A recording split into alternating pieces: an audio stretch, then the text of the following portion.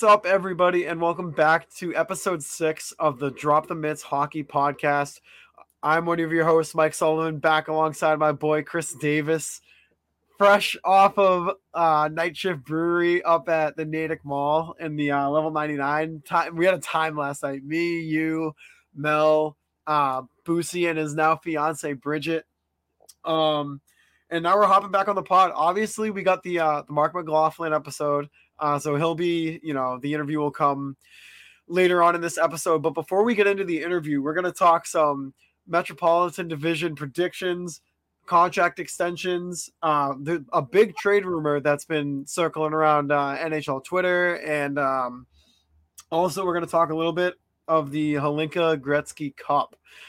But before we get into that, we also have a big announcement. And Chris, if you want to take that away, it's all yours, pal. Yeah, man.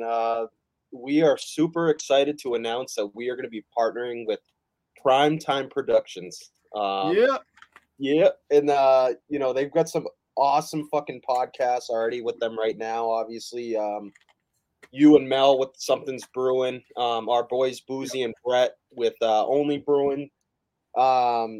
Grace and Lauren with All Goals, No Misses. And then our boy Ace at Two Pad Stack. So, this is something that's been kind of in the works for a little while, and just really excited to get going with you guys and finally, being able to announce it. It's an incredible feeling, and I know we're going to do great things, and just couldn't be more excited. Yeah, dude, we're so pumped. Like we got a hell of a lineup on this network so far, and I know right now it's kind of small, right? We got 3 Bruins shows, obviously, Only Bruins, me and Mel's show, like you said, Something's Brewing, and Two Pad Stack with Ace.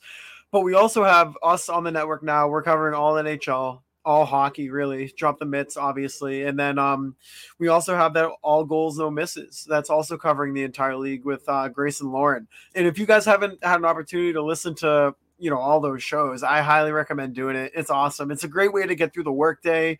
Go home, you're doing some laundry, throw on a podcast with a couple of people talking hockey. It's great. But we're super pumped. And with the whole Primetime Productions network, it's not just going to be hockey. There's going to be football shows. There's going to be NBA shows, MLB shows, along with all of our hockey shows on the network already, and more to come. And it won't just be Bruins related. We're looking and adding some more shows for hopefully every team in the league eventually will be represented by at least one show on the network. But what is it right now? We have six podcasts on the network, I believe. Yeah, so somewhere around there. Us announcing, we're at 6. Yeah, so the original 6 shows. It's awesome. And, like I said, man, the group chat's been popping off. It's just, we have unbelievable chemistry. Everyone is such a riot, and just it's so much fun working with everyone. And obviously, you mentioned last night we got together for some beers at a Night Shift, and you guys are a riot, and it was a fucking awesome time, dude. I'm so excited to get going and kind of broaden our horizons a little bit, and kind of tap into like our potential and see what's next, and see where this thing takes us. Yeah, man, we're kind of betting on ourselves right now, as a giant group, and there's no better group to do it with. I trust all the guys and gals on this team. I mean, there's no limit. It's to the moon, as Mel says. We're going to the moon, baby. On the moon, one way or another. Yeah, we'll get there somehow. We'll call Elon. We'll get a little ship. We'll be traveling with Elon. Yeah. Honestly, I'm really not relieved, but just excited to finally be able to announce this, because it's obviously we've been kind of given little previews here and there, and to be able to finally announce that this is the direction we're taking. It's really exciting, and obviously we still have some unbelievable guests lined up across all the shows. Which is awesome. So I'm really excited to see where this takes us, and honestly, I'm honored too to even be asked to be a part of the network. I mean, obviously, what Boozy and Brett have built over at Only Bruins, and what you and Mel have built, it's just an honor, and I think it's going to be awesome to be able to work with all you clowns. Yeah, man. And like I said, dude, our team is great.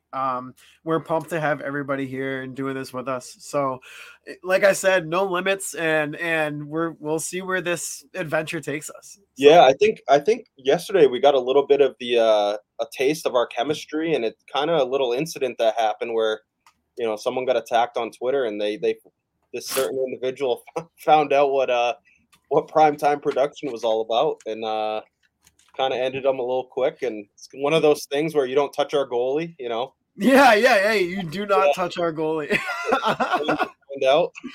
You can't touch the goalie, or else we'll Yeah, you drop the don't touch mitts. the goalie after the whistle. Yeah, no. So yeah, it's just it's just such an awesome feeling to be part of like a team again, and Yeah.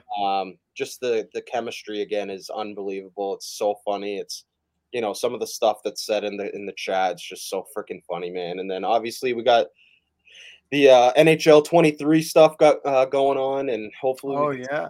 to another level. And yeah, I'm excited, bro. Yeah, man. So you want to get into some contract extensions? You want to start with that, and then we'll kind of bounce our way around. Yeah, so over the past week, we've had a ton of obviously, with arbitration deals and then just extensions signed, and some of them I was a little shocked by, I guess. Yeah. Um, but for the vast majority of them, I think they were fair numbers for both teams. The first one obviously happened today. Tom Wilson signed a 7-year, $45.5 million extension to stay with the Washington Capitals. I kind of saw NHL Twitter and Capitals Twitter blowing up a little bit today. Yeah. Yeah. Seems like kind of a high number for a 30-year-old. I don't know. What are your thoughts?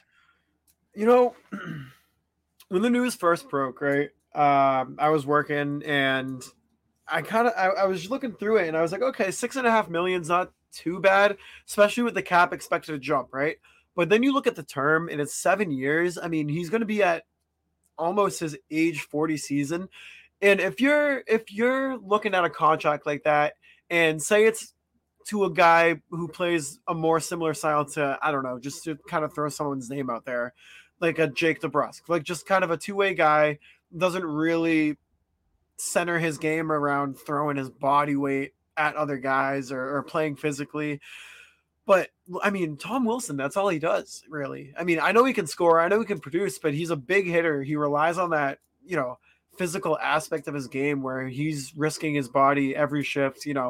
He's putting a big strain on whether it be his hips, his shoulders, his knees. And like you said, his age 30 season is coming up, and that's when his contract is going to start.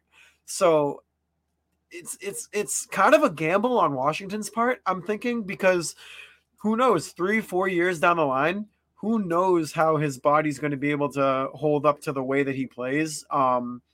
If that contract ends up, with most of the time him being on the LTIR or he's hurt, he's missing 10, 20, 30 games a season, that could hurt them like a lot down the line. Yeah, I think when you first look at it, obviously, yeah, it's a big number, and you kind of put into perspective the way that he plays and the way that he has been playing his whole career. Right. Honestly, I kind of took a step back, and I think you're looking at the next captain of the Capitals, Really? after Ovi. Just hearing some of the things that people say about Tom Wilson in the locker room, how great of a leader he is. I mean, he wears an A right now. Yeah. Like I said, I think they're kind of banking on. I can't imagine he's going to play this style of play for the next fucking 6 years, dude. There's just no way he's not going to be able to hold up. He's a good player, and he's someone that is dominant in front of the net.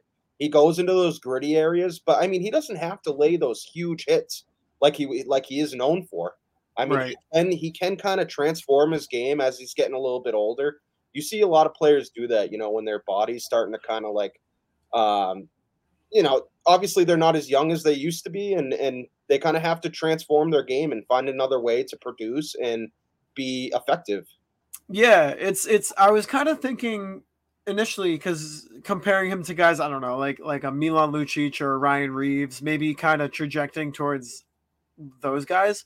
But then you also got to think, like you just said, you can transform your game if you recognize it early enough And I think Wilson's capable of doing that. Maybe he could turn into someone like a Jamie Benn, where he still has that size, he still has that skill set to still be an effective player in his later years, where he doesn't have to rely on, just crushing people every shift. He can adapt. Yeah, I agree. And just looking at his game, I don't ever see him being a bottom six forward like Right. like a Lucic and a Revo are. Right.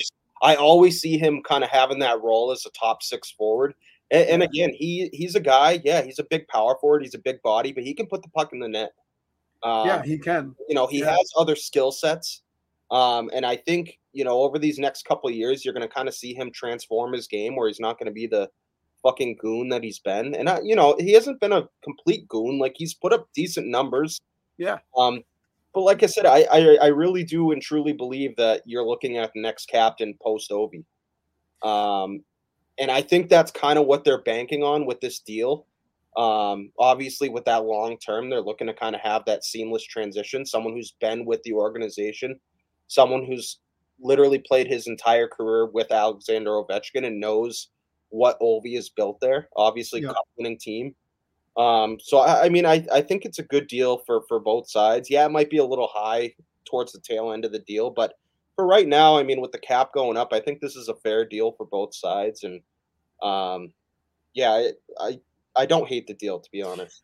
Yeah, I'm looking through his stats year by year. He's never eclipsed 52 points. Never eclipsed more than 24 goals, but he's consistently around like 40 to 45 points a season, which isn't bad. And last year, before he got hurt too, he had 22 points in 33 games. So I mean, he can produce. So it's all about him just kind of, if he wants to allow that contract to age healthily, it's just adapting his style of play, focusing more on how to be a productive player without risking your body as you get older. Yeah, and honestly, the way that the game is even moving towards now, I mean, the power forward is a dying breed. I think. I mean, that brute force that these huge guys that just lay. I mean, man, I can count on one hand how many effective, like, legit big power forwards there are in the NHL that are still effective in the game today. Yeah. But like I said, luckily, I think Wilson has a chance to transform his game, and I think he can still be effective. And obviously, he doesn't have the sexiest numbers, when you look at the stat sheet, but I think you're also paying for his leadership in the intangibles that he brings off the ice to the team, and obviously, with a team that's going to start rebuilding, I think he's going to be helpful to help develop those young guys that they got in there. Yeah, absolutely. Like you mentioned, like they're kind of on the verge of a rebuild. Ovi's getting older. Backstrom is back he's back at a healthy season. TJ Oshie's getting up there. Max Pacioretty, who knows if he's going to be able to stay healthy. They got young guys like Sonny Milano, Strome, and Carlson on the back end. I mean, like, yeah, they're gonna, it's gonna be. I think they're still kind of waiting out this Ovi record. Yeah, I think so too. I think they're trying to hold on as long as they can. You know what? I respect it. Yeah. Ovi's given so much to the game and to that organization that they should. I mean, they should. You have a guy that always has that compete level. Why would you not give him a chance to, like, make the playoffs? I mean, it's not like they're in full fucking tank mode. You know what I mean? And I think with this deal, it's like I said, it's a good deal for both sides. Maybe not towards the tail end of it, but I think for this year and until Ovi retires, I think it's a fair number. Yeah, I think so too. And like how you spoke on, obviously them holding off until Ovi has the chance to break that record. Just as from the league's perspective, with Ovi spending his entire career in Washington, I don't think that it would be right for him to break the record in another team's jersey. I completely agree. It just it wouldn't look right. Like, right. I don't know. I think even and that's coming from two non-Caps fans, right? Oh, I think that's coming from two that just love the game of hockey. It just wouldn't feel right. Right, exactly. It's like you've been watching this guy in Washington. Is it literally since he came in the league and since I started watching the league, he's been a Capital. He's been a part of those dominating teams. And if you saw him get shipped off to like I don't know, say like throw any team in there. We'll say like the Kings. Like with that, and he breaks the record with the Kings. Like, yeah, it's cool, but it's not going to hit nearly the same as it would if he gets that record-breaking goal in DC in the bright red uniforms in front of all the Washington fans. Yeah. You know, just that would be such an iconic hockey moment. And it's not like it's just like some random record either. You know what I mean? This is Wayne Gretzky's all-time goal record. Like this is a massive moment in the NHL. Dude, this is a record that people thought would never be touched. Right. Ever. Like, and obviously I'm not taking any. Gretzky is the greatest player to ever play, but yeah. So what Ovi has done with a game that has gotten significantly faster, players are stronger, bigger. Again, the equipment changes. The fact that he was able to put up this many goals is unbelievable, and we kind of touched on it last week, talking with our Bergeron tribute, how special it is to have a player of that magnitude spend his whole entirety of his career in one jersey. You don't see it. I mean, in other sports, you just don't see it. I think hockey's like the main one where you see these guys, spending the entirety of their career with their original team. Yep. And I think again that it would take away from how special the record is. I'm not taking anything away from Ovi, but I think if he were to break that record in a Caps uniform, like you said, in DC with that fan base, he brought them a cup. Like it just would be unbelievable for the game of hockey. Yeah, dude. Like I'm just kind of going through his goals per season, and it is insane. His rookie year, he had he came into the league with excuse me, 52 goals in his rookie year, 46 the next, 65 in his third. Then he goes 56, 50, 32, 38, 32, 51, 53, 50. It goes on and on and on. And obviously, Gretzky's record for all-time goals is 894, and right now Ovi's at 822. So if he can just maintain that pace that he's on, dude, for the next 2 seasons, the NHL is gonna have a new all-time goal leader, and it's awesome, amazing to see. Yeah, it's incredible that we're going to be able to live to see that, because like it's not a record that anyone thought was going to be broken anytime soon, especially this soon. Right. And it really hasn't been that soon. It's been years, obviously, but yeah, I'd love to see him break it with his original team with the Caps. I mean, it just would make it that much more special. Yeah, absolutely, dude. And there's literally nobody playing in the game right now that's even close. So you gotta let him do it as a Cap. You have to. 100%. The next free agent that signed a extension, one I was kind of bummed about because it kind of came near the Bergeron retirement. Sebastian Aho signed an 8-year, $78 million extension with the Carolina Hurricanes, and this is a deal that is an absolute steal for this team. Yeah. Like I said, to be able to lock up a number one center for under $10 million. I was listening to the Spit and Chicklets podcast, man, and Grinelli brought up, he was like, we're going to get Sebastian Aho next offseason. We're going to sign, give him a bag, and, we'll have our number one center. And then all of a sudden the nut punch of, Carolina getting him for less than $10 million. I think this is an absolute steal for this Carolina team. He's an unbelievable player. And again, with the cap going up, this deal in the next 3 to 4 years is going to look like one of the best contracts in hockey. Absolutely, dude. And it's like for Carolina too to lock him up, they have a solid plan. We were talking before we even started recording, like you kind of look at their lineup and it's nothing. It's not going to blow you out of the water per se, but it's the system that they play.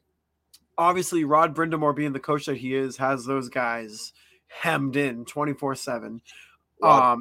Yeah, Rod the Bod. He's like a drill sergeant, but it works. And to be able to lock up Aho, like you said, under $10 million, it's an unbelievable deal for Carolina, and it's gonna help them too because we've seen kind of them go through 2 or 3 good seasons, right, where they're relevant in the league, and then nobody like they can't get those extensions signed, they can't get players to stay there, and they kind of fall off again, and then their fan base takes a hit because it's like how how dedicated are you going to stay as a relatively new fan base if your team continues down the path of being good for a couple of years and then kind of just shits the bed a little bit for a few until they're good again? But with locking up Aho, it helps solidify them in their future as well. And they still guys like Svechnikov, guys like they just brought in Michael Bunting, Seth Jarvis, Natchez, Teravainen. They're a good team and they're going to be good for a while still. And then you look at their back end too, dude. They have a system there that works so well, and bringing in Aho for under $10 million gives the management there just a lot of flexibility to help build around a number one center in Sebastian Aho. Yeah, and a lot of people forget that team didn't have Andrei Svechnikov for the playoffs. Right. So that was a team that, and obviously they bring in all these, pieces around. Now you have your number one center locked up. You bring in a guy like Dmitry Orlov, who obviously we know is a great piece for us. For the Bruins during their playoff run. Obviously it didn't work out the way we wanted it to, but unbelievable piece to add. And then again, like they didn't have their top goal scorers, Andrei Svechnikov, for the playoffs. Like you got to imagine this team's going to be dangerous next year, like down the stretch. And that Metro division is going to be fucking loaded. Like just like we talked about the Atlantic, we were going through this division, and obviously we'll get into it a little bit later, but it's a loaded division. It's going to be a dogfight. Yeah, absolutely. The whole Eastern Conference, dude, when you really look at all the teams in here, there's 2 teams that are just trash, and it's Montreal and Philly. And outside of them, it's anybody's guess. Oh, dude, even the thing is, you look at like Montreal's roster, like not bad. They're close. Yeah. They're close. Like I'm not like again, this is going to be a scary conference, for the next 3 years, 3-4 years. It's going to be a fucking dogfight in both these divisions. Yeah, and even the teams that are falling off a little, like air quotes, falling off. You're looking at teams like, I guess, like Pitt and Washington, who still have some of the NHL's greatest all-time players in Ovi and Crosby still leading those teams. So it's like, and you can never count those 2 out either. Yeah, no, and obviously there's a big trade rumor going on with one of those teams in the Metro. Yes. We'll get into that a little bit after, but even like I said, that Pittsburgh team, they made a couple moves that I just still don't see them breaking the top 3 of that division. Yeah. For me, not even the top 4. So yeah, like I said, I this thing could go one of 4 ways, but I really like what Carolina's done. I love this Aho deal for them. I think it's gonna look like a fucking steal to them. To the entire league for that matter. I mean, look at the Bruins, bro. We are without a number one center, and Carolina just locked one up for under 10 mil. Yeah. It's tough. It's a junk punch for sure. I mean, I know I'm kind of bouncing around here, but you talk about how Sebastian Aho was able to get that ticket for under $10 million. How about that deal that Jack Hughes in New Jersey? What is that? What was it? 8 years, 8 mil, something like that? Yeah, I think it was a little bit over 8 mil. I'm gonna check right now, but yeah, that's another one, dude. Like that was without the cap going up, right? Like obviously we knew the cap was gonna go up at some point. Yep. Obviously it didn't happen last year, but that's another perfect example of a team that's gonna be fucking phenomenal, dude. And they just locked up a number one center, 8-year deal, $64 million. Like that's incredible. Like, it's just, I don't understand. It's not that I don't understand. I think it's just, again, these guys want to win and they want to be put in positions where they're playing with other good players. And Yep. Obviously, I think what Aho has done in Carolina, what Jack Hughes is bringing to New Jersey, why wouldn't you want to stay? I mean, Right. 8 years at 8 mil a year, that's a big ticket to sign. And those are contracts down the line too that you're going to look at and say, how the hell did they get this guy to sign at that low of a number, especially with the cap jumping up? Like you see, I've seen predictions for Austin Matthews next year in his contract upwards of somewhere between 13, 14, and 15 million.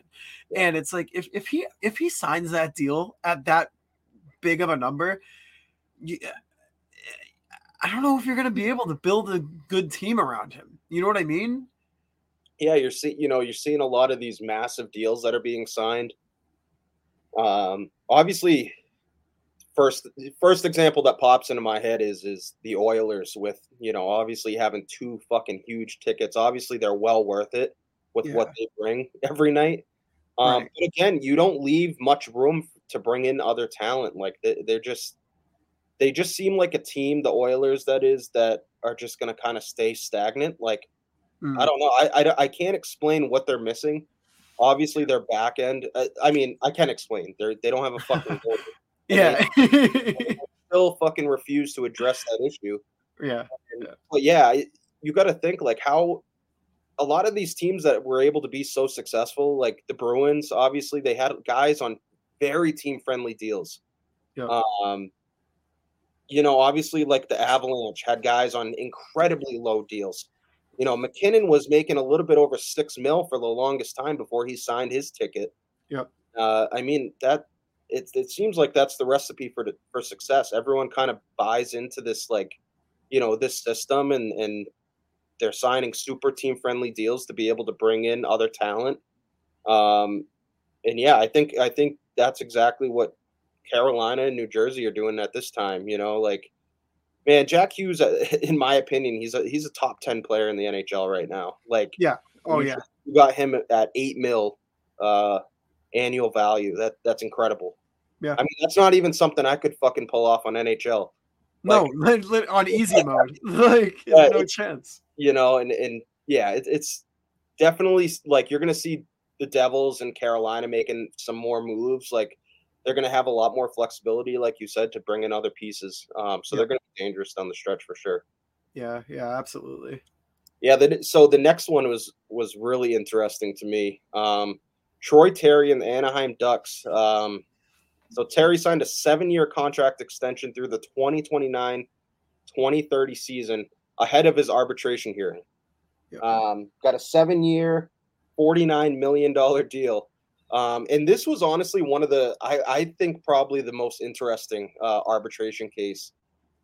Just as far as how wide the gap was between what the player wanted and what the team felt like he was worth. And Yeah. honestly, good for Terry, man. Like he obviously he came in wanting 8 mil. The team came in offering, thinking that he's worth 4.5, and eventually they agree on that number of 7. So I think this is a huge win for the players, especially in, you look at a lot of these arbitration hearings that have occurred, and they usually try to find middle ground, but this is one that really leaned towards the player, which obviously is a huge victory for, players across the league. What do you think of this deal?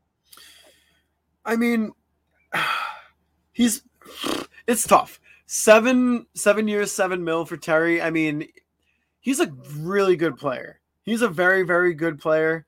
I don't really know what to think of it. I think I need to see what he does this season with Anaheim, because Anaheim as a whole is just a tricky team to kind of figure out right now. Obviously, they got Zegras. John Gibson is still there for now, but it seems like they're trending in the opposite direction of where they want to be, and they've been trending that way for a long time now. And I think they're just trying to lock up this youth core that they have right now. Guys like Terry, guys like Zegras, because those two guys are their future for sure. Now, is that a recipe for success? I don't know, because I don't know if those are two guys that you want to build your team around. That being said, I mean, Terry's getting like 60, 70 points a season. So obviously he's producing. That's $1 million and change less than Aho. And that's Aho is a franchise number one center. Terry is a first line winger. So I'm kind of talking out of my ass right now a little bit, but I don't know. I don't know. I'm 50-50 on that one. I need to see what he does this year and you know what Anaheim can do and if they can start trending in the right direction or not. Yeah, I'm looking at a stat line starting from the 21 season. 2021-22 in 75 games put up 37 goals, 30 assists, 67 points. And then obviously last season he played in 70 games, 23 goals, 38 assists for 61 points. Off the top of my head, and I think this is just like the Bruins fan in me, it makes me wonder what a player like Jake DeBrusk is going to get next season and what he's going to demand and what he thinks he's worth. Because obviously, I'd have to pull up DeBrusk's stat line for the past couple of years, but I'd be curious what he would ask for, because I feel like those are very similar type like first line players. Like, and if I'm looking at it from that standpoint, like I'm not paying DeBrusk $7 million. Like I just am not, and it's nothing against the player. Like obviously he's a great player and he's produced and he's loved across fucking Boston, but I don't love this deal for, obviously it's a win for Troy Terry, betting on himself and obviously he thought he was worth $8 million and the arbitrator agreed, and I just don't know. I think part of the problem is with the Ducks, they're not very like well known. Like we haven't seen a lot from them. Like they're very under the radar. Like they're in the middle of a rebuild. They've had super high draft picks the past couple of years. So once, they just brought in Alex Killorn to a huge deal. Like I don't really know if they're still in a rebuild or what they're doing. Like I don't understand. I don't really understand what direction they're trending in. And obviously time will tell with this Leo Carlson pick, but that was another thing that was kind of like a head scratcher to me. Is obviously it's easy for us right now to look at a player like Fantilli and be like, how can you pass up a player like Adam Fantilli, like a clear-cut number one center? And I'm not saying that Leo Carlson can't be that, but you already got McTavish and Zegras down the middle. I just don't understand what direction they're taking, and now you have Troy Terry on a huge ticket, for the next 7 years. So like, I don't know how that's going to pan out. They still have to re-sign Zegras as well. Right. Like they're one of those teams that I look at, and as you were just saying, I agree. I look at them and I'm like, what is the plan here? Like, what are you guys trying to do? Are you trying to be bad again? Are you trying to be like a middling team? Like, I don't know. And the other thing is too, like, they don't excite me much. They're like, when I think about the Ducks, like, I don't think of a highly entertaining, highly competitive, energized team. I just think of like, oh, like it's the Ducks, like whatever. I think of Trevor Zegras.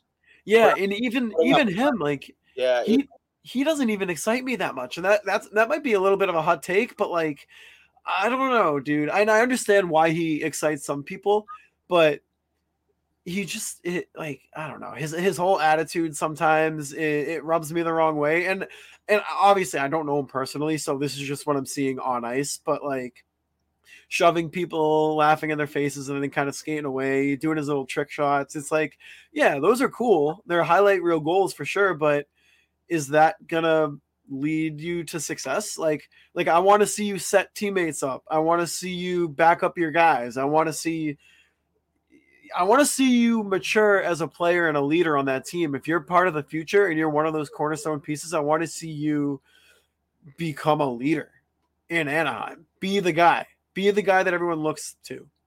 And I don't see that right now.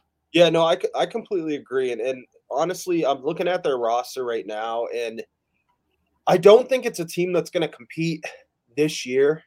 Yeah. But they have a lot of young players coming up, man. Like, again, I think their D-core is going to be really special in the next couple of years. With obviously they have Drysdale, who's been getting a ton of NHL minutes. Olin Zellweger, who Yeah. was actually a teammate of our buddy Logan Stankoven over at Kamloops, and I was even talking to Logan today, and he just said how much of an unbelievable talent he was. Yeah.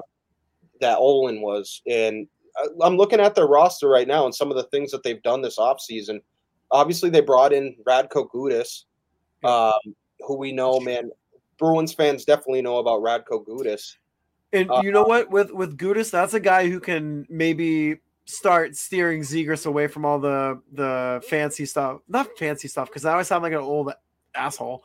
But Yeah. like maturing his game. That's what I'm trying to say. Maturing his game. So it could go that way. It also could go the other way, where Zegras feels like he can do some of this bullshit, That and too. like, Gudas is going to be fucking, but right behind him to clean up the mess. So I mean, Yeah. obviously, I mean, you got to remember Zegras is still a kid. Like, he's still young. He's still developing his game. He's still figuring it out. And just looking at this roster, like, it's a team on paper that obviously you go, yeah, you have a couple special players. Like McTavish obviously was a really high draft pick.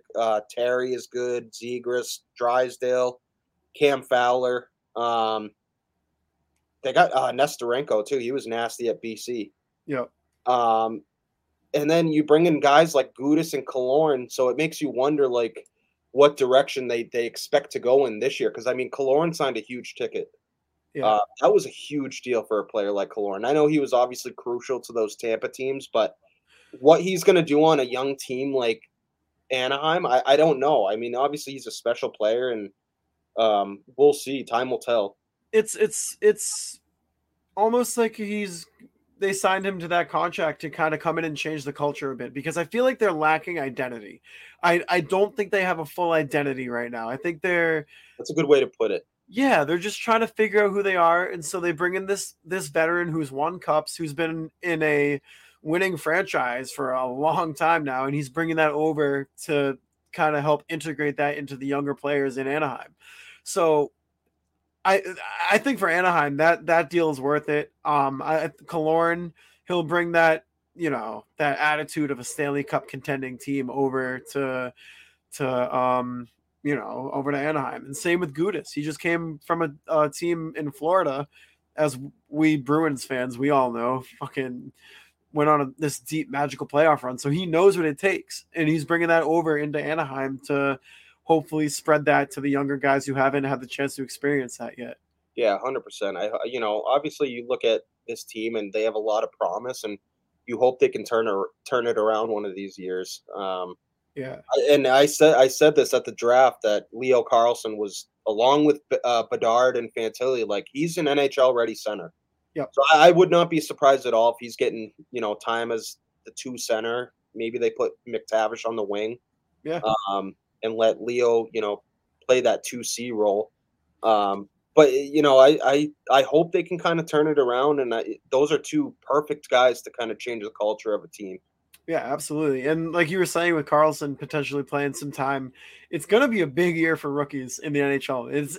That's exciting. I can't remember the last time where we've had more than maybe 3 or 4 legit rookies coming in and expected to play a decent amount of games.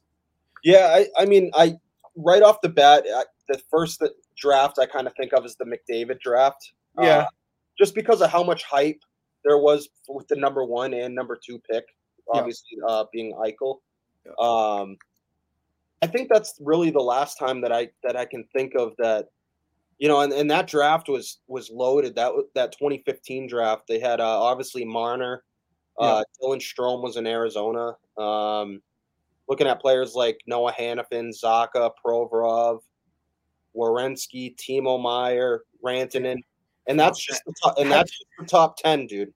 Dude, that draft was loaded. Yeah, holy shit! As Bruins fans, we don't need to talk about that draft, but yeah, the top 10 was good until we got to about pick 13. But and then you look at Barzal, Kyle Connor, Thomas Chabot, like Brock Besser, Konechny. It just, what a draft! Holy shit. That was the last time I can think of that had this amount of like NHL ready talent. Like, yeah, I mean, dude, like think about it. We're talking obviously Connor Bedard, Leo Carlson, Adam Fantilli, and those are the guys that were drafted. I mean, think guys like Devin Levi too in Buffalo. There's other guys who are coming up for their rookie seasons who could light it up too. I can't wait for this season, dude. Yeah. I was thinking about it today. Like I can't wait to just get home from work, throw on whatever it's called, NHL Center Ice. I know they changed it, but I don't know what it's called. ESPN Plus, whatever, and just binge watch games all night long. I can't wait. Man, last year was one of the first years where I was the same way, man. I would get home and that shit would be on immediately. As soon as I walked in, I would just leave it on, like be doing homework or whatever, and like you could keep that on even until like the late 10 p.m. West Coast like games. Yeah, when you get like San Jose, Arizona. Yeah, when you're up late betting fucking Arizona money line. Yeah. But yeah, man, I'm so ready for it. Like it's time. It's time. I saw your tweet today. It was like, man, I'm ready for some, and I was like, I went back and posted that Bruins. Yeah. Man, I need hockey back. I need it back. Speaking of our Bruins, man, two big signings that we had this week. Obviously, the first being Jeremy Swayman. Yep. Signing a 1-year, $3.475 million deal, and then Trent Frederick signing a 2-year, $4.6 million deal. I said this immediately as the news broke on the hockey night in New England. Now, I think these are two very fair deals for both sides, and honestly, I think not to kind of bounce back and forth, but I think Jeremy Swayman could have easily gotten more than 3.475. Yeah. So I think to have that for 1 year until that cap goes up, I think these are two great deals for this team. What are your thoughts on these deals? I think so too. And me and Mel were talking about this on Something's Brewing too last episode. If say Jeremy Swayman wasn't an RFA, right? Completely hypothetical, obviously, but say he's a UFA, he's just testing the market, whatever. He honestly could have probably got somewhere around like 5 or 6 mil a year. But obviously, since he's an RFA, I think the 1 year is awesome for both the Bruins and the player. Because if Swayman comes in this year, and same thing as he goes with Ullmark, they split it about 50-50, right? And they have similar seasons, maybe not the same, because, I mean, that's going to be hard to do. Right. But if he comes in and he puts up good numbers again, then, and correct me if I'm wrong, but he's an RFA again next season, right? I think he becomes a UFA next year. Okay, he becomes a UFA. Do not hold me to that. Okay. I'm like 90% positive. Well, either way, he gets to re-up his deal again. So take a little bit of a pay cut, help the team right now, and then I'm sure there were conversations behind closed doors too with Swayman's camp and Sweeney and Neely that take a little bit of a pay cut this year. We're gonna make it work next year with the money when the cap goes up and you're going to get paid. Like we will take care of you. You will get paid, and that's just me. Obviously, no information on that whatsoever. It's just my thoughts on it. I'm assuming that's what it is, but having him for another year at that money clip is great for Boston. It's good for the player. I think it works both sides. Now with Frederick, that is huge for Boston, and it's a good deal for Frederick too. Correct me if I'm wrong. It was 2 years, 2.375. Was that it? Yeah, the total was 4.6 million. So 4.6. Okay, so 2.3. Yeah. And for Frederick, that's a great deal. I mean, you saw him, he had 17 goals last year, 3 away from 20. If he's playing third line minutes alongside, say, Geeky and probably Jacob Lauko, that's a solid third line. He's going to get plenty of depth scoring. He'll probably get more time on the PK than the power play, but he'll probably be interchangeable. You throw him out there, see what happens. And you get him for 2 years. And the cap expecting to jump, a decent number next offseason. You have Trent Frederick at 2.3 for another year after this upcoming season. It's it's a great deal for both parties. Yeah, I look at that deal too, and something that I kind of notice about Monty, the way that he coaches, he's not afraid to try different combinations. Right. And I would not be shocked to see Trent Frederick on that second line. Um, Right. Right. him with the chemistry that him and Coyle had last season, um, I wouldn't be surprised at all if at some point if combinations aren't working, or even if it starts out that way, a line of Charlie Coyle, Trent Frederick, and Jake DeBrusk on a second line. I don't hate that. I don't hate that. And like I said, obviously, you have two players like Coyle and Freddie who are not afraid to get in the dirty areas and muck it up. And then, Yeah. and that kind of lets DeBrusk do his thing and play that role as a scorer on that line. I wouldn't be shocked at all to see that as maybe the second line combination. And then obviously with Marshy, Zaka, and Pasta on that first line, I wouldn't hate that. And then if that combination does work out, you have him for a little over $2 million playing second line minutes. That's incredible. Yeah, exactly. And like you said too, say, because I think they're gonna, and this is just my thought process on it. I think they're gonna start the year with JVR, Coyle, and DeBrusk, and say JVR is not working, it's not clicking, he's not producing, he's looking a little sluggish. Throw Frederick up there. And like you said, that could work as well. His chemistry with Coyle was obviously unbelievable last year. One of the main reasons why he was producing as well as he was. Yep. I could easily see that. See that. And that line loses a player like Taylor Hall, but you're replacing him with DeBrusk, who Right. last year played consistent first line minutes. Who says that Trent Frederick doesn't put up another 17 goals this year? Right. I mean, he's going to be getting more minutes on that. Obviously the matchup, it becomes a little more complicated matchup wise because you're not on a loaded third line playing against, so obviously you're probably going to be playing against better lines, I'd say. Yeah.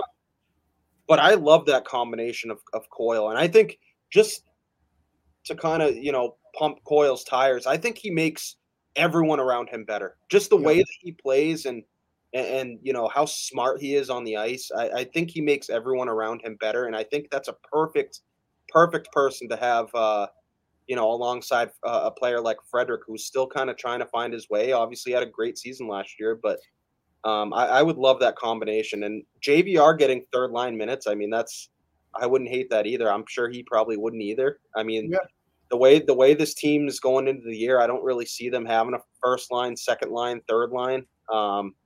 I think it's just going to be like kind of trial by error. Yeah, it's like almost like you're rolling out the lines based on the situation. It's going to be situational lines. And like you said too with Coyle, I think he's so underrated as a player. He's I will say he's the best third line center in the league, more than capable of playing second line minutes, maybe even first line minutes. He might not get you 70, 80 points a year, but it's almost, and I don't want to compare him. I'm actually not even going to go there, but his two-way game is so good, and he is so responsible in the defensive end that he'll just eat up zone time minutes. You know what I mean? The way that he protects the puck, he uses his body. He's so big, and he just goes into the corner, and his puck possession game is unbelievable, and he's always finding the open guy. And like you said, his chemistry with Frederick, I mean, they played together all last year. Like, if you have to go back to it, it's not even doing it on like an emergency basis. It's doing it because it works. You saw it all last season, work, and you're confident in putting those two together. They work so well. Coyle is so reliable. He's a very, very, very good option for that two seat, Yeah, 100%. And I think his two-way game really took that next step playing with Patrice Bergeron. He's always been a responsible player, even going back to his days in Minnesota before we got him here in Boston. But I think him kind of playing with Bergeron and seeing how he operates, and I think that's really where he took his game to that next level. And like you said, I can't think of a better third line center than him. I think he's going to take on that second line center role fine. Yeah. I think he's more probably comfortable in that third center role, but I think he's going to do just fine. I mean, no matter who he plays with, he makes everyone around him better. He, like you said, he's responsible. He protects the puck really well, and I think whoever he plays with, I think is going to have a good year. Yeah, I mean, we saw him in the playoffs last year thrive in that role when Bergeron was hurt. So I think there's too many fans right now pressing the panic button, seeing Coyle as our 2C, and they're going to learn quick that they were wrong to press that button. Yeah, I completely agree. So earlier today, we got news that a potential deal could be going down this weekend. Elliot Friedman reporting that Erik Karlsson could be traded to the Pittsburgh Penguins, and that deal could be done as early as Sunday. What are your thoughts on this deal? And do you think that Karlsson kind of puts the Penguins back in that kind of back in a playoff push? And does that deal even make them like top 3 in the Metro for you? I don't know, because what are you gonna have to what's Pittsburgh gonna have to give up to get him? First of all, well, look at it from San Jose's perspective. yeah. What is San Jose doing? They're in a clear rebuild right now. So I mean, they're going to want picks. They're going to want young players. They're going to want young assets to help expedite that rebuild. I could also see them wanting some like pieces that can play now. Right. And if they have to give up, some talent that is in their lineup now, I don't think that makes them a playoff team at all. And to be honest, with them even acquiring Erik Karlsson, that does not put them in my top 4 in the division. Yeah, that I was going to say that as well. It doesn't change much for me if I'm being 100% honest. And I mean, yeah, we all have had this conversation before, but Karlsson winning the Norris over 100 points, but he was still a minus player. Yes, that was on a crappy San Jose team, but Pittsburgh is really not a powerhouse. Yes, they have Crosby. Yes, they have Malkin. But then you look at the rest of their lineup, it's like Riley Smith, Lars Eller, Matt Nieto, Nola Chari, and the defensive end, Letang. I mean, you would probably put Karlsson with Letang, right? If they got it. Well, if they got him. If it's me, or do you do the McAvoy Lindholm situation and split them up? Yeah, it's a hard call because I think Letang. I think it could be a pair that could work. Mm-hmm. I'd have to see what else they have.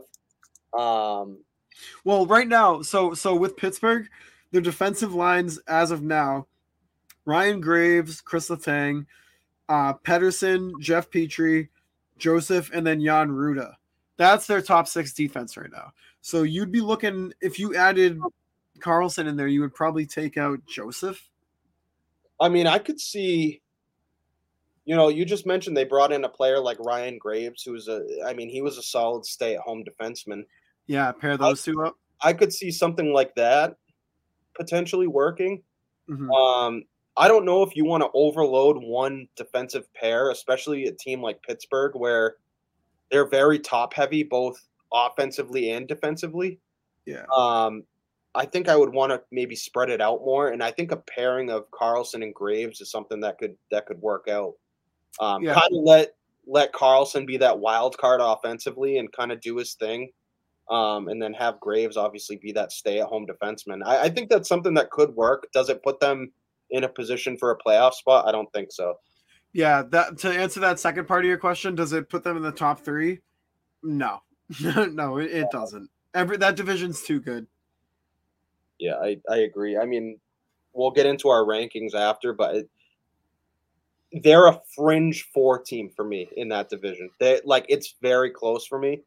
I still don't think they make the playoffs this year, but that's actually a good point where we can kind of roll into our Metro rankings. Because this was really hard to do, man. It, very similar to the Atlantic. I was having a real hard time with this, and obviously, you had mentioned that you were too, and this thing could go. This is like an injury away from completely changing.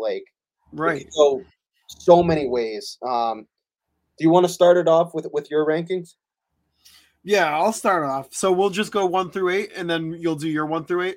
Yeah, and then we can just kind of talk about it. And I'm sure I'm sure they're probably a little different, Hmm. but yeah, you can start us off. So, like you said, it could draw. It could go either way, right? It was so hard, but I really struggled with 5 through 7. That's where I was, Yeah, getting into the meat and potatoes of this division. But in first, I have Carolina. There, we're Rob, already we're already off. we're already off. There we go. So, I mean, I switched it last minute, but you got Rod the Bod. You got that system working. You got Aho, Bunting, Jarvis, Sveshnikov, Kotkaniemi, Natchez, Martinook, Stahl, blah, blah, blah. And then, but where it really gets into it, it's their defensive unit. It is so good. You got Jacob Slavin, one of the best, most underrated defensemen in the league. Brent Burns, Brady Shea, Brett Pesce, Dmitry Orlov, and then Tony D'Angelo too. I mean, that's a stacked defensive unit. And then you got Freddie Anderson and Antti Raanta in net too. And if they can stay healthy, that's a solid goaltending duo. And you have what's his name down in Charlotte? What is his name? The Russian kid. For Carolina. Yes. He played a couple games last year.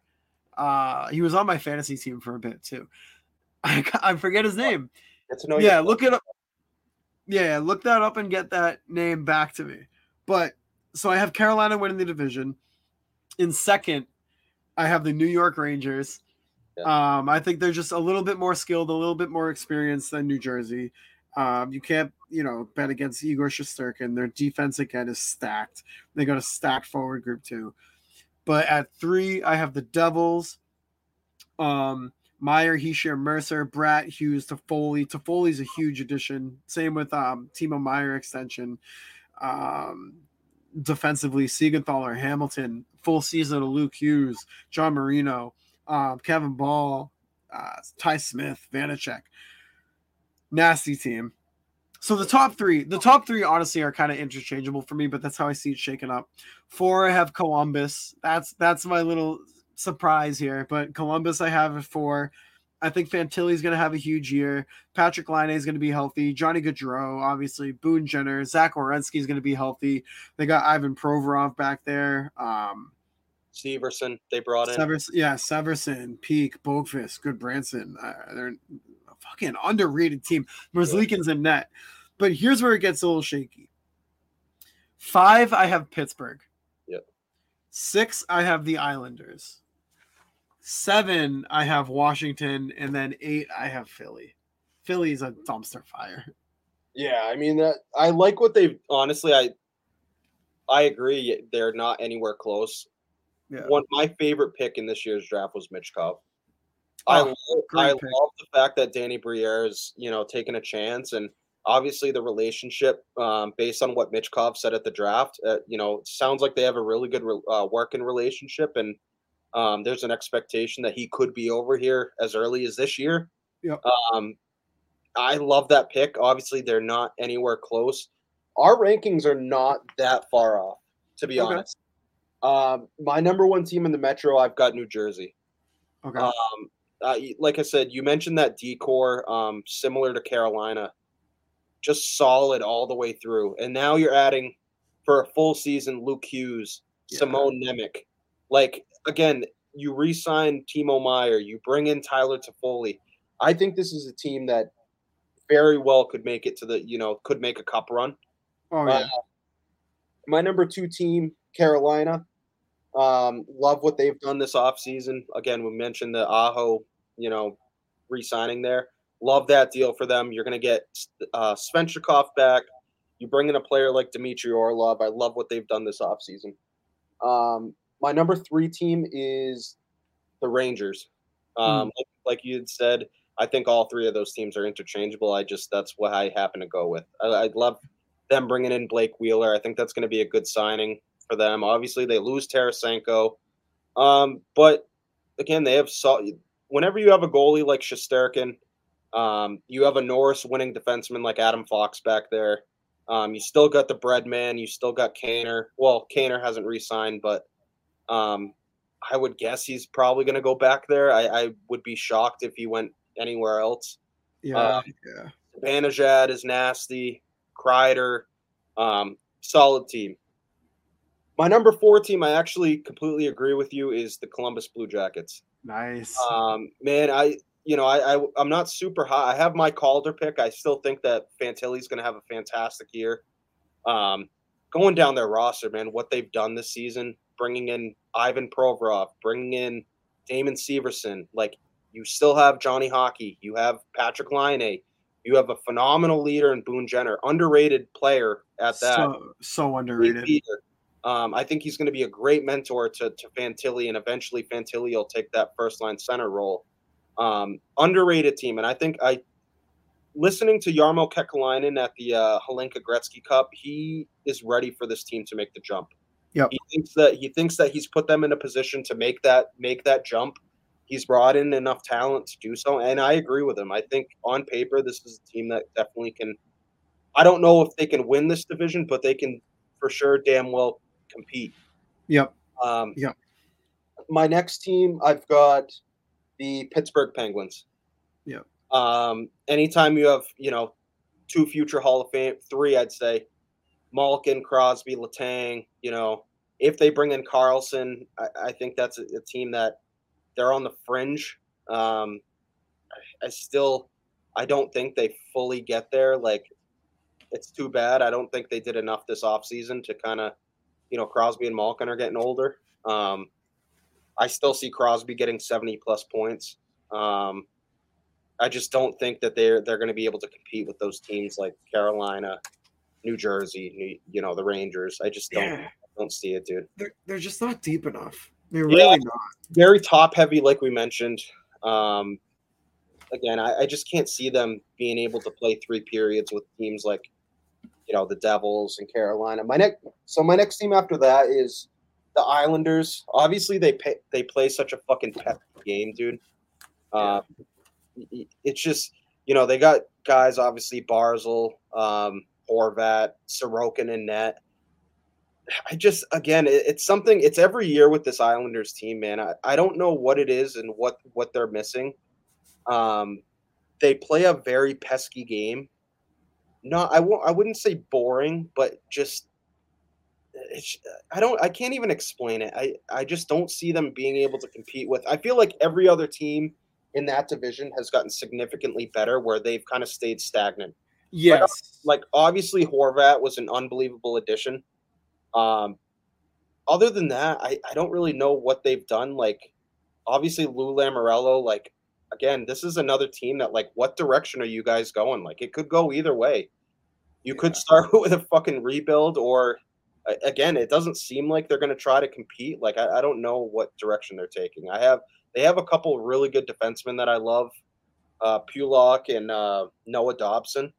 Mm-hmm. I think those are 2 really underrated guys. And then I mentioned Sorokin, who's a top 5 goalie in the league. I still have them, that low. And then the last team, obviously we agreed with the Flyers being last. I have, after the Islanders, I have the Capitals. Again, we talked about this earlier with the Tom Wilson deal. I just don't see them competing. I really want to see Ovechkin break that record. I just can't. Again, I can't see this team being able to compete with the Carolinas, the Jerseys, the fucking Rangers. I can't see it happening.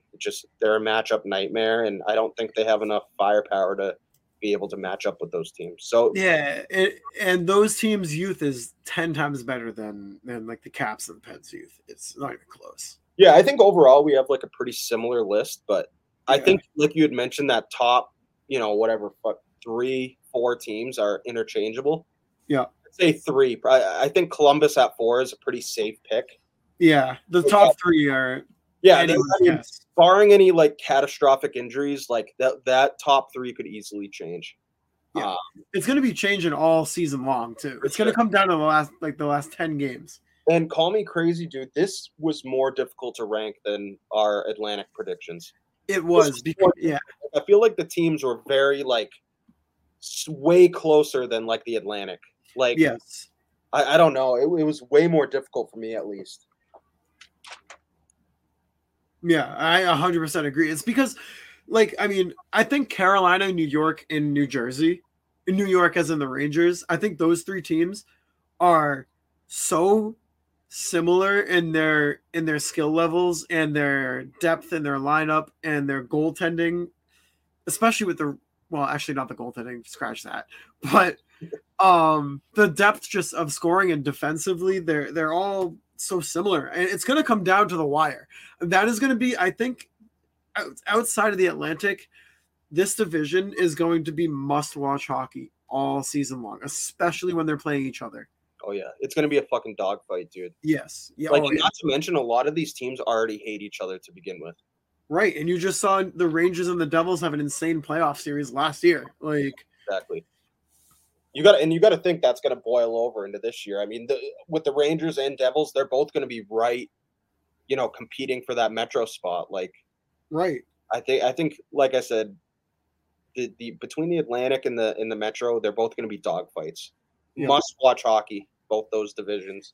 Oh my god, all season long. Yeah. So I think we can kind of transition a little bit.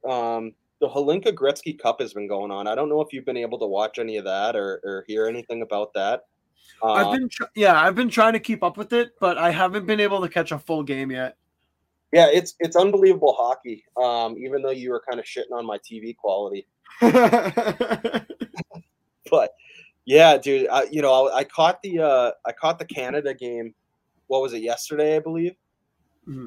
And man, unbelievable hockey. Just like, and these are like kids too, like young kids playing this game, and like these are future like number one overall picks that I'm watching. And there were a few names that I was watching. Obviously, Cole Yzerman. I think we all know about Cole Yzerman. He projected to go, top 2, top 3 next year for the national development program.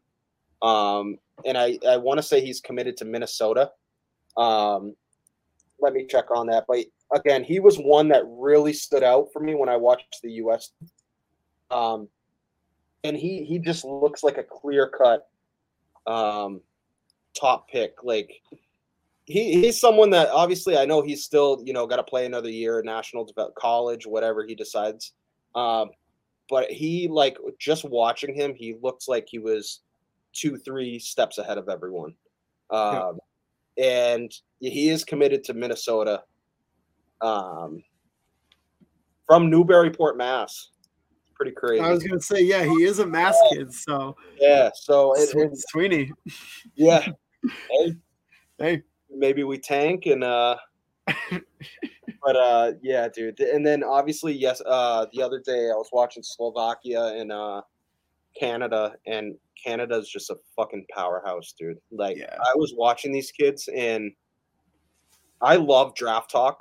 Like, I love like watching these prospects and like kind of watching them evolve throughout the year, and like seeing the hype of them. Like, you kind of like, I remember watching it with like Shane Wright, and then you watch his draft year, and obviously he had a phenomenal year, and then see him at the draft and everything. Same thing with Bedard. Like, you get to watch how much he progresses and like the unbelievable numbers he puts up. And there are a few names that I am really excited to watch this season. The first being Berkeley Catton. He's plays center for Canada, and he's the captain for that team. And he just, again, he's unbelievable talent. They have him ranked right now, like projected to go top 10. I could see him easily going top 5, I'd say. We'll see how the year pans out, but he's unbelievable talent. Now, is he? So you said he was playing for Team Canada? Yeah, he was on Canada. So is he playing juniors, or is he in the NCAA? No, so he'll be playing another year for the Spokane Chiefs. Okay. Okay. So yeah, he's this Hlinka tournament. It's a loaded team, but most of these guys will go back and play for their junior team. And he's on a line with Michael Miza. Yep. I don't know if you've heard about him. He's not draft eligible this year. I believe he's going to be draft eligible in 25, Mhm. which he's already projected number 1 overall.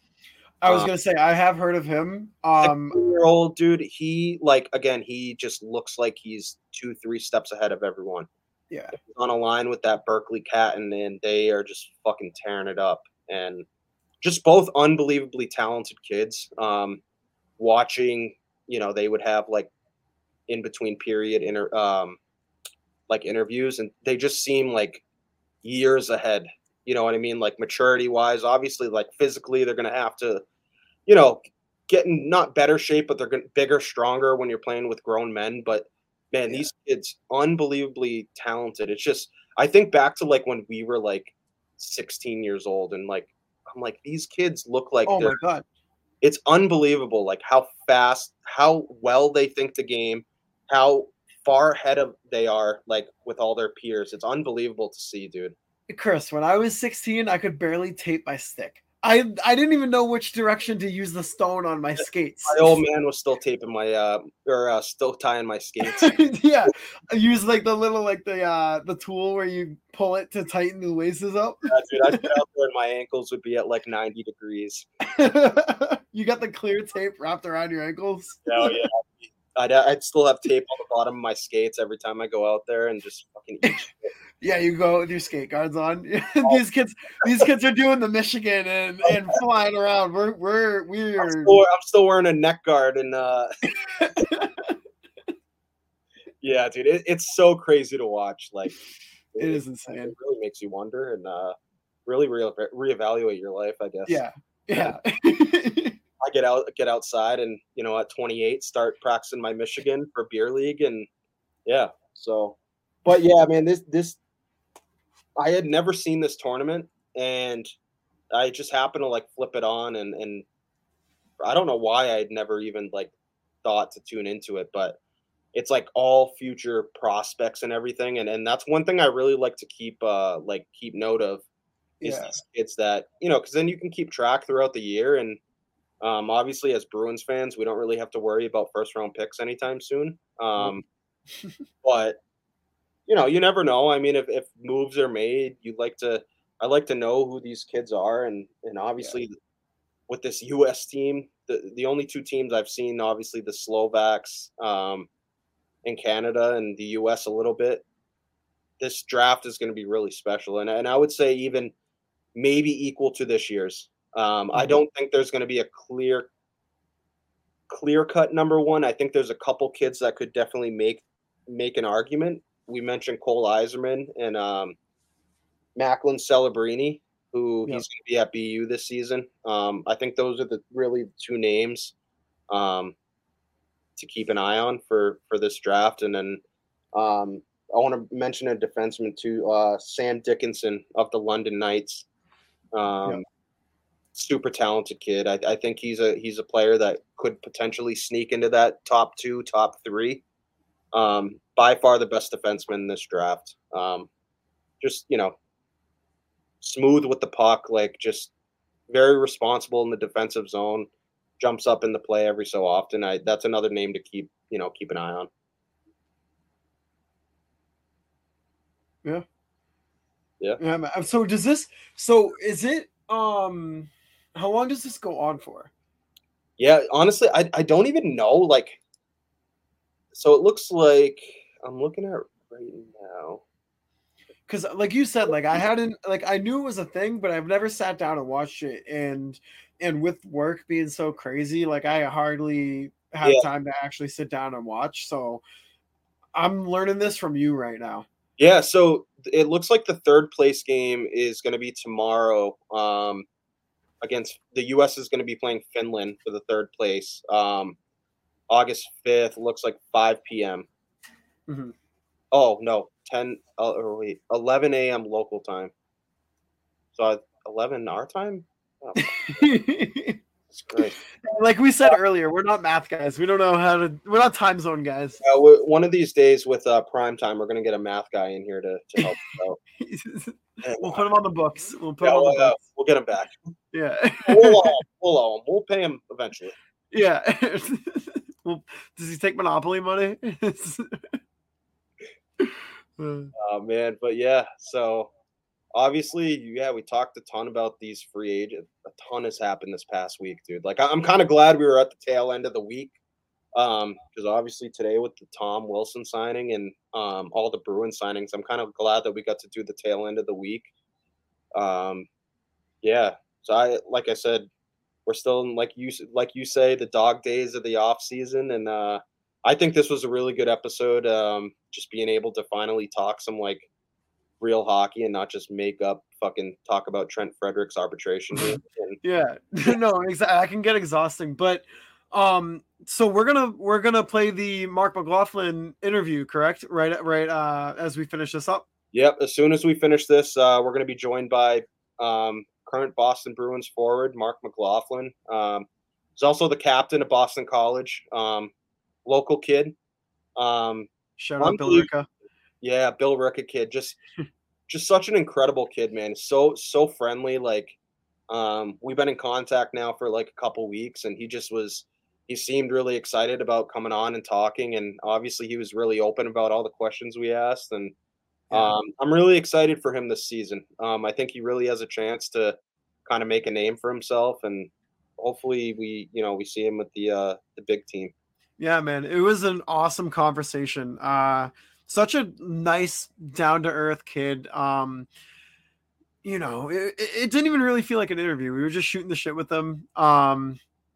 Talking about obviously his time in BC, his time growing up playing youth hockey in Mass, and you guys will all hear it as the interview plays in just a couple minutes. But pleasure to have him on. We can't thank him enough for coming onto the show either. And I'm really excited for him. I think he could get some time with Boston.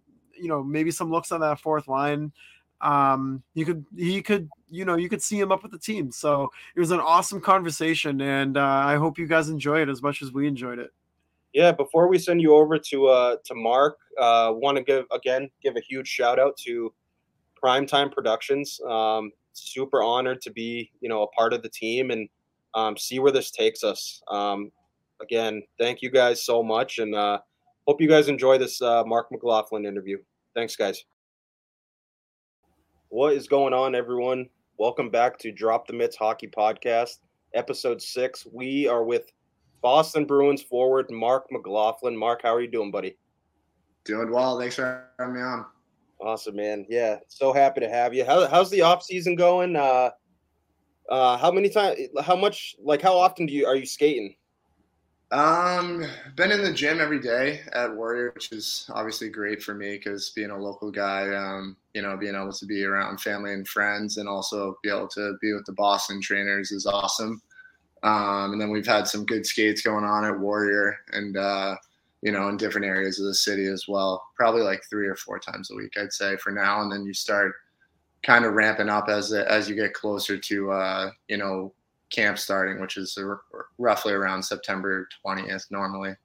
At least that's when it started up last year. So yeah, obviously we saw you on the ice last night for the 3-on-3 tournament. It's amazing to see you guys, how skilled you guys are in such a small space and just the level of talent. What's it like playing with all those guys in that tournament and in the 3-on-3 and here locally too? Yeah, it's cool. One of the good things about growing up in New England is that there's so many great players in this area. So, and obviously a lot of pro guys stick around here to be in the city. But yeah, so it's good. It's great competition. The 3-on-3 is always tough. It's a small area. There's not much space out there, but it's really good for working on those individual skills in those tight spots.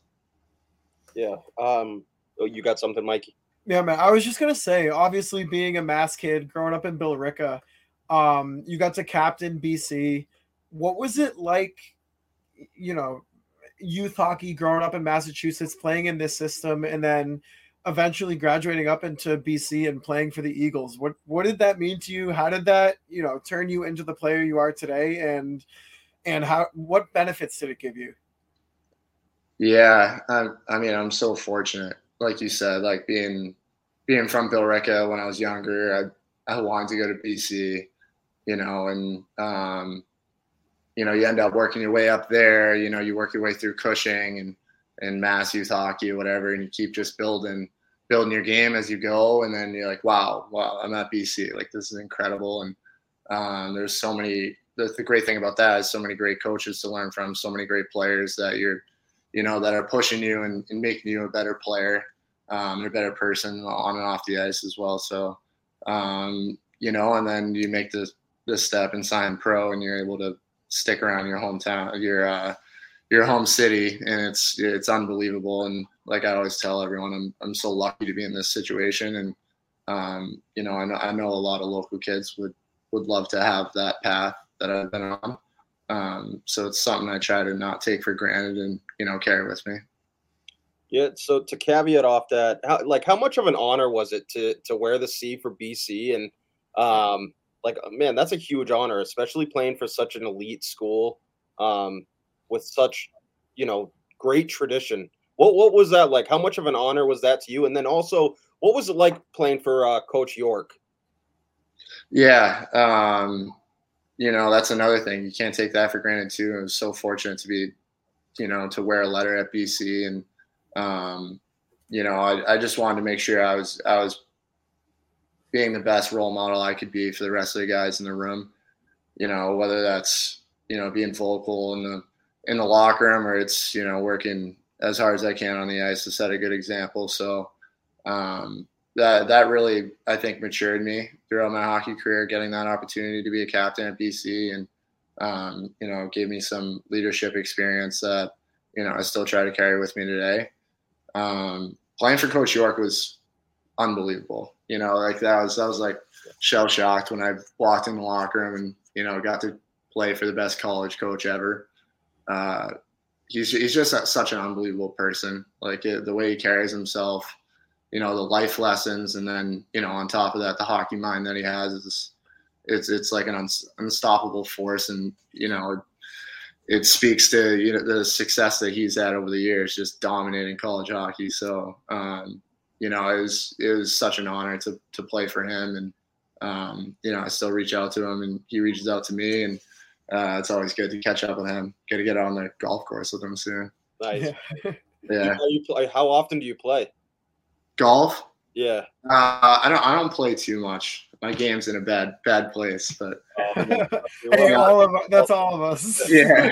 This summer I try to get out. It's nice it's a good way to catch up with friends too, and just kind of play around and whatnot. But yeah, it definitely needs to get better. You're not alone, trust me. Yeah. So it's kind of staying on that BC track. Obviously you had some unbelievable teammates: Matt Boldy, Alex Newhook, Mike Hardman, Oliver Wallstrom, Jack McBain, just to name a few. Do you still keep in contact with those guys? And what was it like playing with that level of skill? And do you still keep in contact with those guys? Yeah. Some of them were actually here in Boston this past weekend, but so a lot of those guys were my roommates too. So, and I always say like the year Matt Boldy had, he had an unbelievable year. Like I'm not surprised in at all. Like all those guys are just such good people and such good players too. And like, I'm not surprised to see the success they've been having at the, whether it is NHL, AHL level. They've been playing great, and it made going to the rink so fun because those guys are so competitive, and our practices were, just top notch with skill and how we're pushing each other. So, I mean, that sets you up to go into pro and be a little bit more ready for it, because you're already playing against guys that are that competitive and that skilled. So yeah, I mean, it helped me a lot, and it was just it made the experience at BC that much better, because those guys are just like top-notch guys, and made it so fun. Yeah, you mentioned a lot of those guys being your buddy, and obviously like your roommate. I was just watching the Behind the B episode about when you first signed your deal and you were still on campus and everything. How has life changed since then? Have you finally been able to kind of get off campus and find your own place? And what's up in like that adjustment? Yeah, they kicked me out of the dorms, unfortunately. They wouldn't let me be in RA, but but yeah, no, it's been nice, living on your own now and being in an apartment. It's just that's the whole process of being a pro, and that's the big jump. You're living on your own. You're taking care of yourself on your own. You're not being surrounded by your team or whatnot, whatever it might be. But yeah, it's definitely changed. I definitely miss BC for sure. Those being in the dorm rooms with the guys and whatnot. But yeah, it's been great. Spent most of the year in Providence, as you guys know, great city.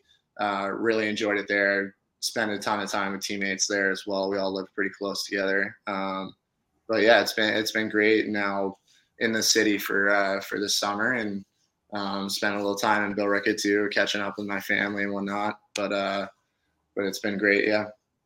And then also I wanted to bring up when you finally found out that the Bruins were interested in signing you. What was that like? Obviously, being a childhood Bruins fan, like what was that experience like? Signing that first contract and getting on the ice with those guys. Yeah, I feel like it didn't really hit me till this past summer, kind of, because I was just going in there. Well, obviously it was great. I was super fired up. It's a dream come true and whatnot. But I was just like kind of laser focused and like a state of just dialed in, Yeah. So I was just trying to make sure I was gonna help the team and have an impact and help those guys out as much as I can. So I was like just staying super dialed in, and then in the summer I like talking with my family and whatnot, kind of thinking of the whole thing. It was like, wow, like pretty incredible that I got the opportunity to sign in Boston and stay home, play in front of family, friends, and, have the people that have supported me like all through my hockey career be there, for my first game and, to go through this journey, like, and have them there is pretty cool. Yeah. Getting to share that kind of experience with, whether it was the coaches or just mentors growing up, having them be able to come and witness your first shift in the NHL, come watch you, excel in the national. I just wanted to ask too, obviously growing up being a Bruins fan, as we've said too, from the area, was there any, who was your favorite player growing up? Was there anybody, on the Bruins or any other teams in the NHL that you tried to, emulate your game after, or almost someone you looked up to as a role model? Yeah, it was definitely Bergeron, as with everyone, right? Yeah. I played center. I played center mostly growing up. I played a little bit of wing now too, but I try to replicate my game after his. But if I'm half the player he is, that's a good thing. But I just respect his 200-foot game, how he plays. He's so honest with the way he plays. He's good on both sides of the puck. He's such a good leader. He has so many great attributes, and so I've always looked up to him as a kid. He was always my favorite player and whatnot. So obviously going to the team, it was like incredible being able to have the chance to play with him, and then to now like get kind of a behind the scenes look at how he operates and why he's so good, and why the team's been so good, and how he leads at the front by leading the way and being the perfect setting the perfect example and doing all the right things. So it's I can't say enough. Is like really, really cool to get that opportunity before he retired.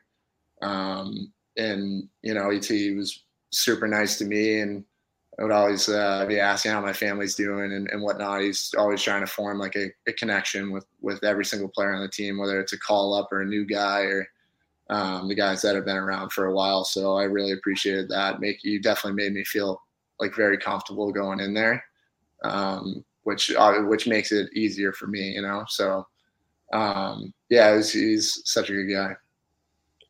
Yeah, I mean, obviously with Bergeron retiring last week, I think it kind of shook the whole city of Boston and all of Massachusetts for that matter. And you just talked a lot about him on the ice, and just how he was such a model citizen off the ice. What are the biggest things that you're going to take with you that you learned from Bergie, for years to come in your own career? Yeah, just the little things like there was different tendency. Like he was always one of the first people. Him and Marchand are one of the first people at the rink every day. And I was a young guy, obviously trying to show up early as well. And they would be, older veterans are showing up as soon as the young guys. And like that's just building culture. And there's no one better at that than Bergie. So it's just different stuff like that. How you treat people, like how he was. Like I said, he made me feel welcomed. He made everyone on the team feel welcomed. And then he brings, he has that level of inclusiveness to him. And then he, is absolutely one of the most intense people with how he performs and how he's vocal in the locker room. So that's different stuff that I'll definitely take with me. And I'm really happy I got a chance to play with him.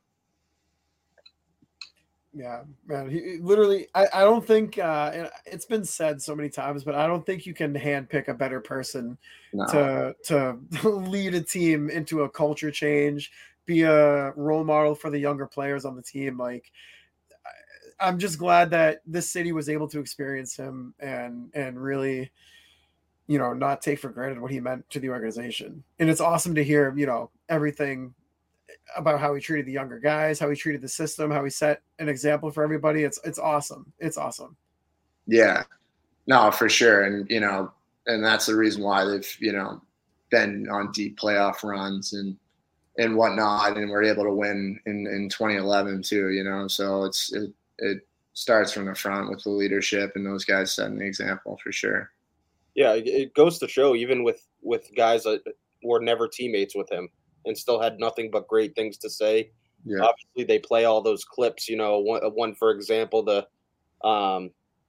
when they're at the center dot with Tage Thompson and Patrice kind of talks to him. I don't know if you'd seen that, but it just kind of goes to show what kind of guy he is, and that's going to be a huge loss. But I wanted to bring up your first career goal because I was just watching that. Yeah. And, behind the B, and they showed your family's reaction. And obviously, awesome. Freddie gave you a nice sauce, and he just signed that deal. Deal today. What was that like scoring your first goal? Your family's reaction? It was so cool seeing. They were all emotional, but so happy at the same time. What was that like getting your first goal at the Garden, and your family's reaction? Yeah, I feel like I blacked out after that. It was really cool. I didn't see my family's reaction until after the game, and that's where it kind of hit me, made me emotional.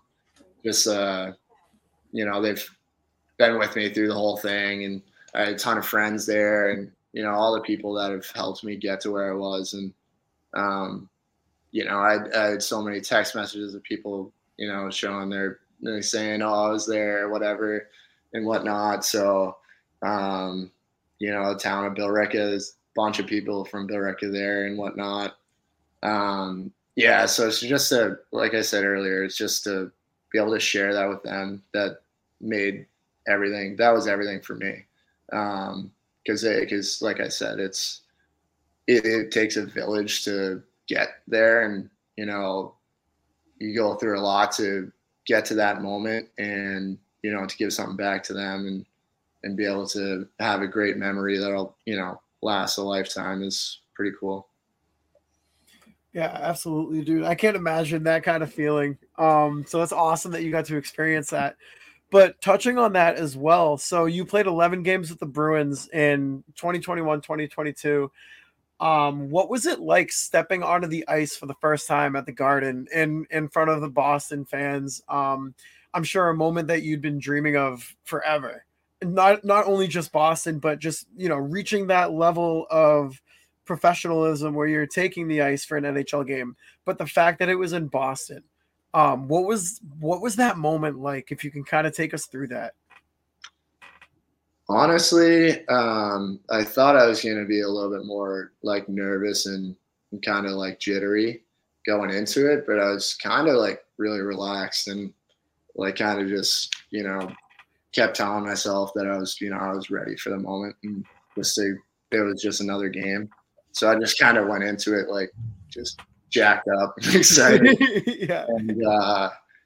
And yeah, like I said earlier too, I think I played with Coyle that game, and Coyle was like the nicest guy in the world. Just like we're having a day, like we're gonna be great today, like just communicate, like blah blah blah, like I'll be talking to you out there, like you're gonna do great, just play your game. That definitely calmed me down. Like I think he said that after warm-ups to me or something like that too. But yeah, that game was, I think, 8-1, the final score. Yeah, so, it was a blowout. That kind of helps too. We can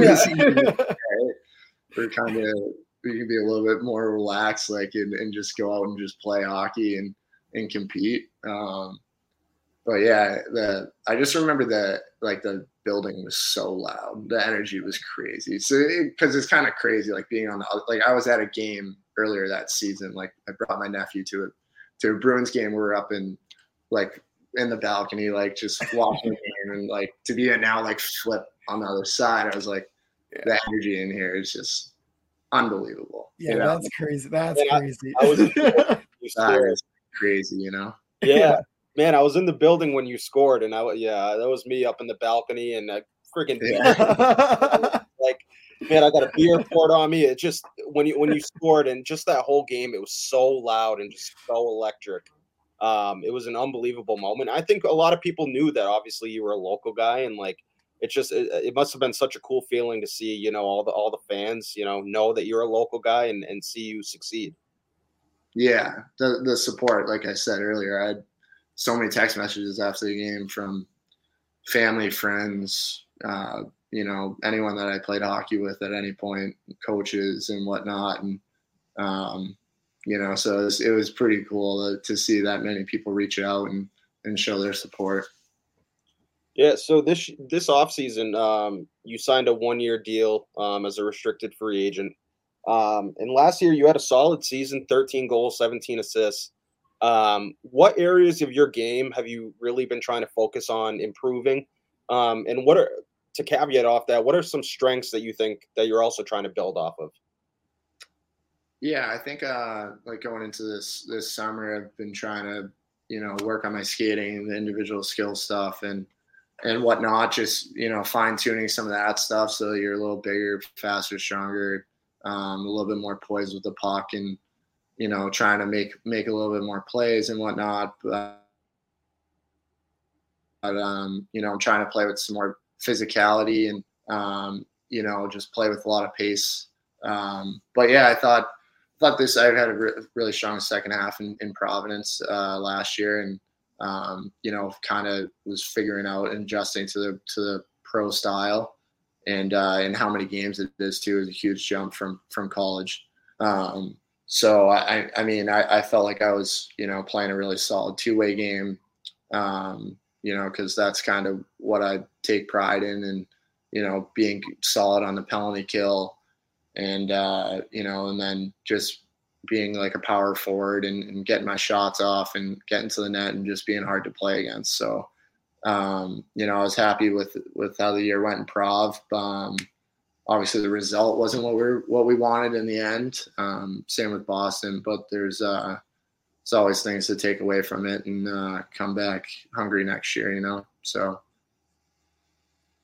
Yeah, for sure. So like, what are your expectations for this upcoming season? Obviously there's had a lot of people come and go off this roster, and a lot of moves have been made. What are your expectations for yourself as well as the team as a whole? Yeah, I think like anyone, you're going into camp to try to make the team, and that's the mindset you should have, and you should be confident about it, and you should go and put the work in to give yourself the best chance. So that's where my head's at, and I'm excited. I feel like I've had a really good summer up to this point, and just keep building, and you see how it goes, and whatever happens. You go down to Providence, we hope to be the first one being called up because you're on top of your game and playing well and whatnot. So, but yeah, expectations. I think for me, I just want I just want to be solid. I want to, like I was saying earlier, have that two-way game that makes me extremely reliable, whether I'm, playing for Boston and, just being hard to play against and being a force out there and just trying to create some opportunities as well offensively too. So. Yeah, man. So obviously you're a younger guy, much like us. So you're definitely on some social media, Twitter, Instagram, all that. Some of the fan base is kind of giving you a nickname, McLaughlin from Superbad. Yeah. What do you think about that nickname? Do you like it? Do you want something else? Like, what do you think about that? I don't mind it at all. Yeah. It's kind of funny, I think. Yeah. Have like your face is photoshopped on that famous fake ID. Like, fake ID. Yeah, it's so funny. My friends, my PC friends, thought it was hilarious too. So, that means they love you, man. So that's you gotta laugh with it, right? Yeah, have to. You can't get upset about that kind of stuff. Yeah, that's awesome. Well, man, I'd be remiss if I didn't give a shout out to Greg and Benny Thomas, obviously, for putting us in contact. Benny's a good friend of mine and played together at Oakmont before he went over to Cushing, or before he left for prep. I was just kind of that load that sat in front of the net and just hit whoever hit him. So, yeah, I wanted to give him a shout out. And again, thanks so much for coming on. We wish you the best of luck this season, and hopefully we can talk throughout the year, man. Appreciate you. Thank you. Thanks for having me on, guys. Appreciate it. Yeah. Hey, thank you, Marc. Awesome, man. Take care.